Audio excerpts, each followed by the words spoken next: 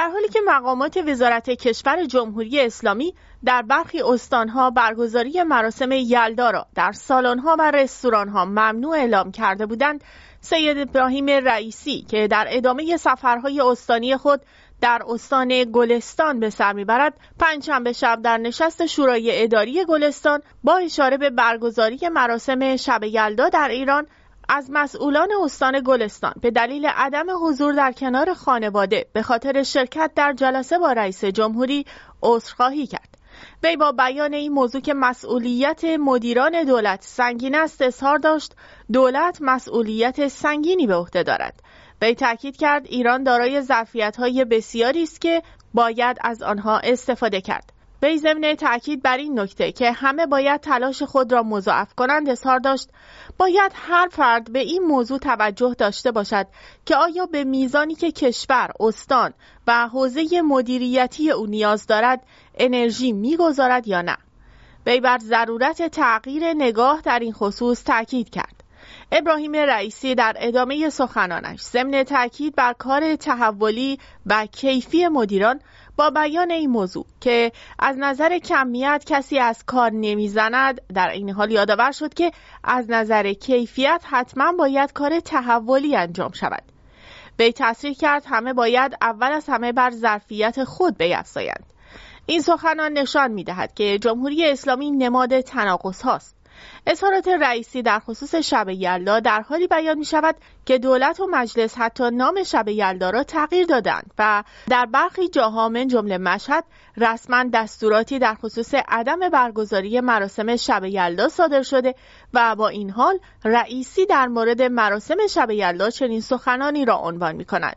این در حالی است که مقامات روحانی حکومتی نمیخواهند شب یلدا را به رسمیت بشناسند و ریاکارانه سعی میکنند مخالفت واقعی خود را با رسوم دیرین ایرانی پنهان سازند. رئیسی در ادامه خواستار فعالسازی اقتصاد دریا شد و با تاکید بر اینکه باید زمینه اشتغالزایی در این خصوص فراهم شود، از مسئولین به این دلیل که باعث کاهشی شدن بیکاری شدند قدردانی کرد. رئیسی در ادامه صدور دستورات برای بهبود اوضاع کشور خواستار توجه به اولویت‌ها شد و خواستار آن شد که ماموران کارهایی را انجام دهند که به حل مسئله نزدیک باشند، نه اینکه رضایت موقت ایجاد کند. وی افزود توجه به تولید و اشتغال در بودجه ریزی برای دولت اولویت و اهمیت زیادی دارد.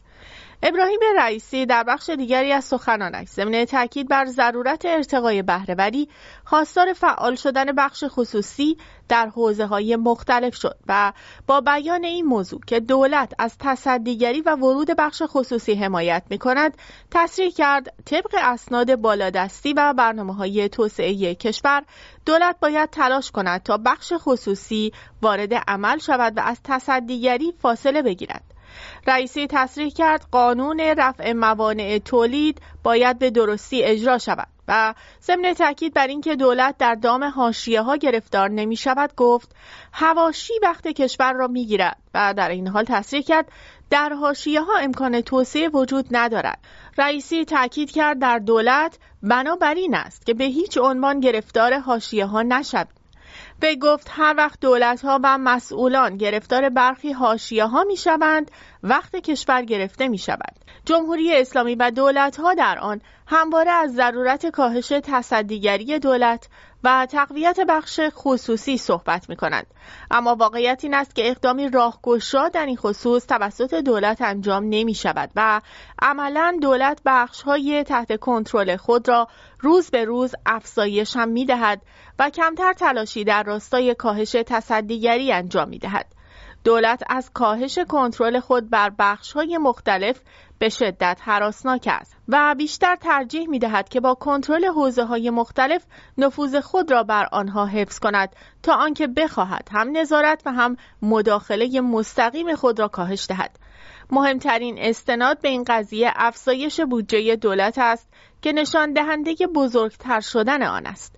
علاوه بر این دولت در حالی از گشایش امور اقتصادی در استانها سخن میگوید که در مقایسه با 2 سال قبل قیمت دلار 2 برابر و سکه 3 برابر و گوشت نیز حداقل 3 برابر شده است و این نشان دهنده شعارهای توخالی و متناقض دولت است.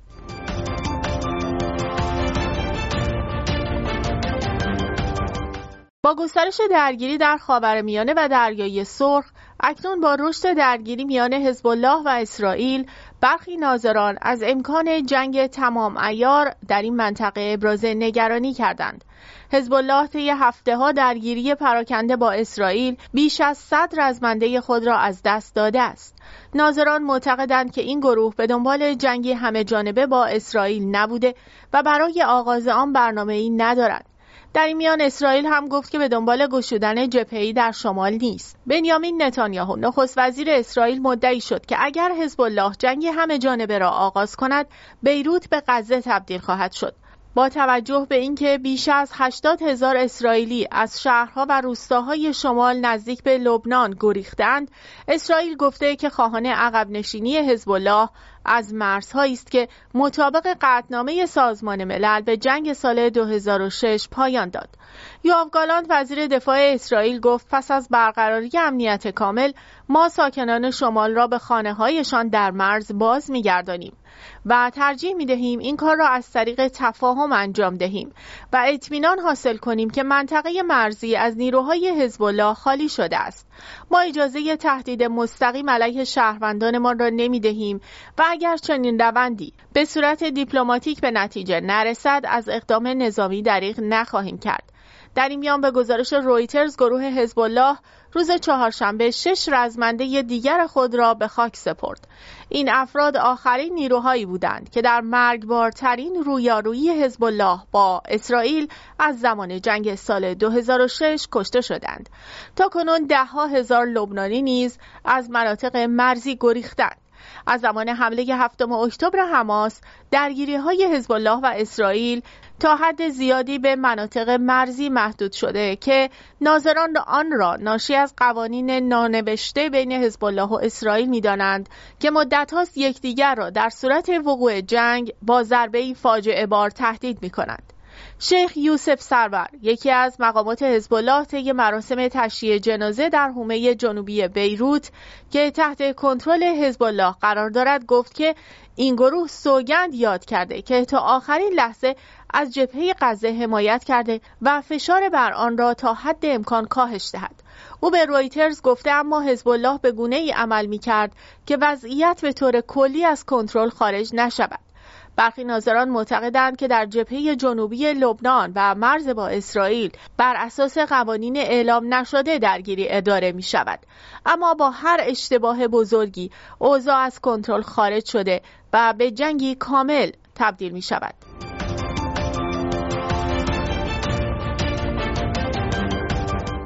آمار جدید و ترازنامه بانک مرکزی حکایت از کاهش قابل توجه ذخایر ارزی کشور دارد که در 6 سال گذشته بی سابقه بوده است و همین حدس و گمانها را در این زمینه افزایش داده است. بانک مرکزی سعی کرده که این موضوع را عادی جلوه دهد. محمد شیرجیان، معاون بانک مرکزی، در این مورد گفت کاهش هیچ ربطی به ارزپاشی ندارد و ذخایر خارجی بانک مرکزی همواره در طول سال کم و زیاد می شود. مشخص نیست که منابع بانک مرکزی در کجا هزینه شده است. برخی کارشناسان معتقدند که بانک مرکزی برای تثبیت نرخ ارز اقدام به فروش ارز در بازار کرده، اما برخی معتقدند به دستور نهادهای بالادستی برای مصارف دفاعی و امنیتی هزینه شده است. این نحوه کاهش منابع ارزی میتواند در صورت گشایش تحریم‌ها بحران‌های جدی را برای حکومت ایجاد کند. مشخص نیست که این خالی شدن منابع ارزی با دستور چه کسی و برای چه مصارفی انجام شده است.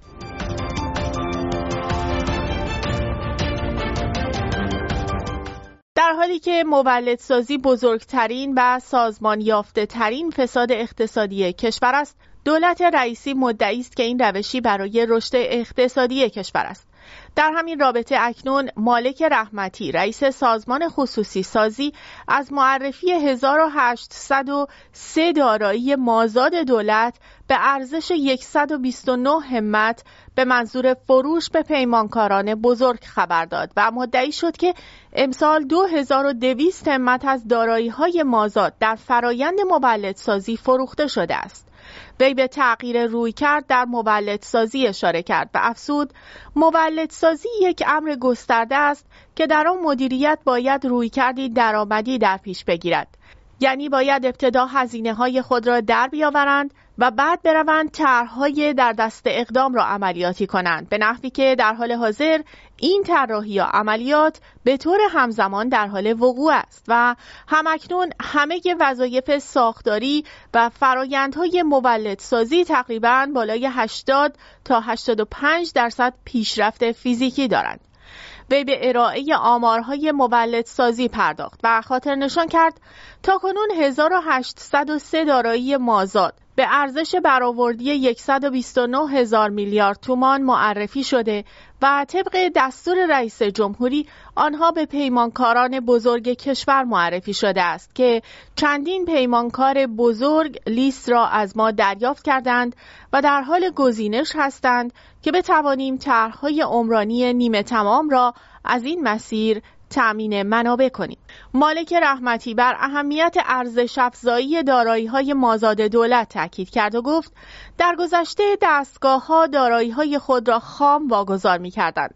مثلا دستگاهی یک زمینی داشت و آن را واگذار می‌کرد، ولی الان ما فرایند ارزش افزایی داریم، یعنی آن زمین باید بیاید در کمیسیون ماده 5 و بالاترین ارزش افزوده را پیدا کند و در نهایت با حداکثر قیمت کارشناسی فروخته شود. به عبارتی در مولدسازی خام فروشی ممنوع است و این یک مقدار فرایند را طولانی می کند. تا کنون 471 ملک بزرگ ارزش افزایی شده که در مجاری قانونی برای اخذ مصوبات جریان دارد. همچنین 85 ملک را آگهی کردیم که به اندازه 2.2 همت ارزش گذاری شده است. وی عملکرد امسال سازمان خصوصی سازی در فروش دارایی‌های مازاد دولت را معادل مجموع 4 سال گذشته دانست و افزود از سال 98 حدود 250 میلیارد تومان دارایی فروخته شده. سال 99 حدود 1.4 همت و 1401 حدود 1 همت و 1402 حدود 2.2 همت فروخته شد. وی افزود آنچه که مولدسازی را تسریع می کند استفاده بهینه از ظرفیت‌های آیین‌نامه متقن آن است که دست ما را در بهره‌وری حداکثری از دارایی‌های مازاد دولت باز کرده است. مالک رحمتی با اشاره به جدول نمودار واگذاری‌های وزارتخانه دولتی گفت طبق برنامه مصوب دستگاه‌ها باید طرح‌های چند ده هزار میلیارد تومانی را از طریق مولدسازی اجرا کنند. اما وزارتخانه اهتمام جدی در زمینه معرفی دارایی‌ها برای مولدسازی ندارند و یا کمتر دارند، به نحوی که بر اساس آمار موجود قطعی ما در سامانه سادا نزدیک به 1 میلیون دارایی ثبت شده است که از این 1 میلیون آنچه برای مجموعه دولتی است و ابهامی ندارد 766 هزار دارایی مازاد برای وزارتخانه ها ثبت شده است، در حالی که کل دارایی هایی که به ما معرفی کردند به عدد 2 تا 3 هزار تا هم نمی رسد. برخلاف آنچه که رئیس سازمان خصوصی سازی مدعی شده، هیچ تصویر روشنی در این زمینه وجود ندارد و کاملا مشخص است که دولت رئیسی چوب حراج را بر اموال مردم زدند. برخلاف ادعاهای اولیه اکنون مشخص است که اموال دولت از این طریق به نهادهای زیر نظر رهبر به پایین ترین قیمت منتقل شده است.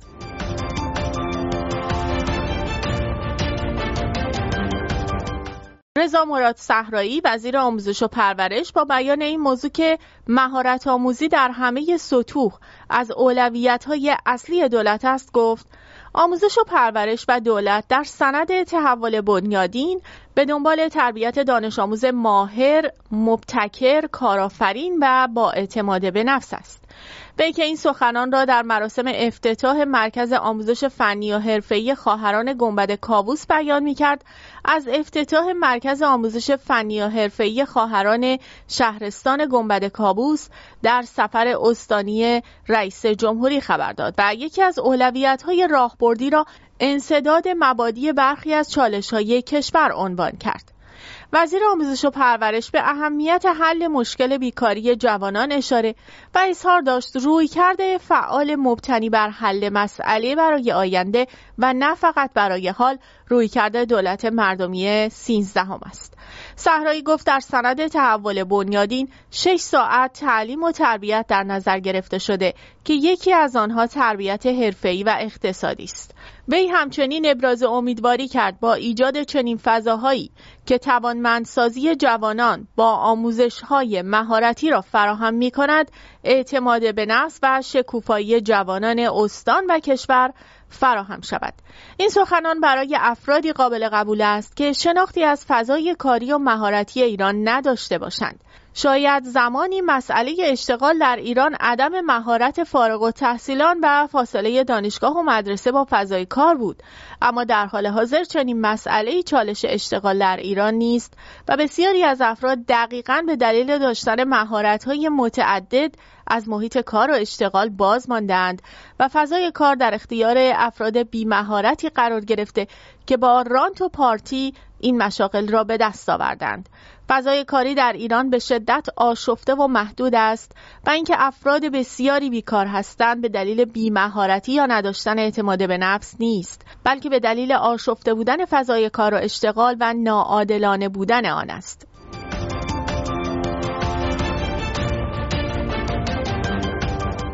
بسیاری از سیاستگزاران و افراد دست‌اندرکار در امور کشور همچنان بر اسلامی سازی فضاهای فکری تاکید دارند و همچنان اصرار دارند که باید فرهنگ غربی و آثار آن را از جامعه زدود و آن را با عناصر اسلامی جایگزین کرد.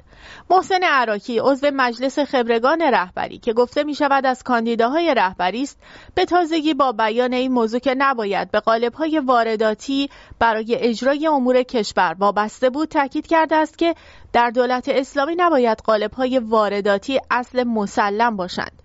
وی تاکید کرده است که کشور باید خودش تولید فکر و اندیشه داشته باشد.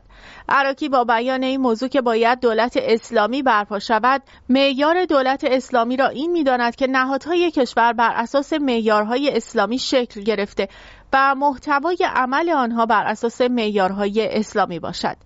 وی با تاکید بر اینکه ارکان حکومت اسلامی از جمله نهادها و قوای مختلف با انقلاب اسلامی شکل گرفته، در این حال بر این باور است که میتوان ادعا کرد که نظام در برقراری حکومت بر اساس اصول اسلامی موفق بوده است.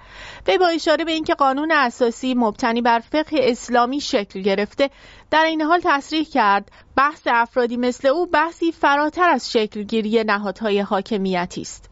وی علامت عملیاتی شدن این وضعیت را عمل کردن نهادها بر اساس اصول اسلام دانسته و گفته است این نهادها باید اسلام را در عرصه اقتصاد، سیاست، فرهنگ و اجتماعی پیاده کنند. این نماینده خبرگان رهبری همچنین یادآور شد موفقیت در این عرصه کم بوده است. عراکی تاکید کرده است برای اسلامی شدن اقتصاد باید 5 حلقه اساسی که این حرکت اقتصادی را شکل می‌دهد مبتنی بر اسلام باشد. به گفته وی این حلقه ها شامل توزیع اولیه، تولید، توزیع ثانویه و مبادله است که همگی باید اسلامی شود. وی خواستار اجرای نظام مالیاتی بر اساس خمس شده و تاکید کرده لزومی ندارد که در دولت اسلامی همان نظام مالیاتی جهانی اجرا شود و میتوان نظام غیر از نظام متداول مالیات را اجرا کرد. وی همچنین خواستار اسلامی شدن بورس و بانک شده و بالا و پایین شدن بورس را که به بی‌ثباتی اقتصادی منجر می شود غیر اسلامی دانسته و خواستار تغییر آن شده است. سالهاست که در جمهوری اسلامی حرفا زده می شود و بر ضرورت اسلامی شدن اقتصاد تاکید می شود. این در حالی است که نه تنها هیچ برنامه‌ای برای عملیاتی شدن آن انجام نمی شود، اما در همان حال امکانی هم برای تحقق این خواسته وجود ندارد.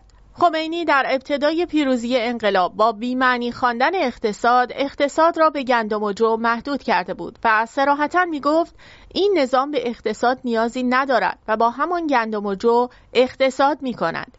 نتیجه این رویکرد اقتصادی از همپاشیدگی غیرقابل ترمیم اقتصاد و ناتوانی از مدیریت مناسب اقتصادی در کشور است. ضمن اینکه علیرغم این شعارها جمهوری اسلامی حتی نتوانسته بانک‌هایش را اسلامی کند و بانک‌های ایرانی و جمهوری اسلامی یکی از ربا محورترین بانک‌ها در جهان هستند. این موضوع مهم است که همه این تلاش‌ها برای اسلامی کردن حکومت به شکست انجامیده است.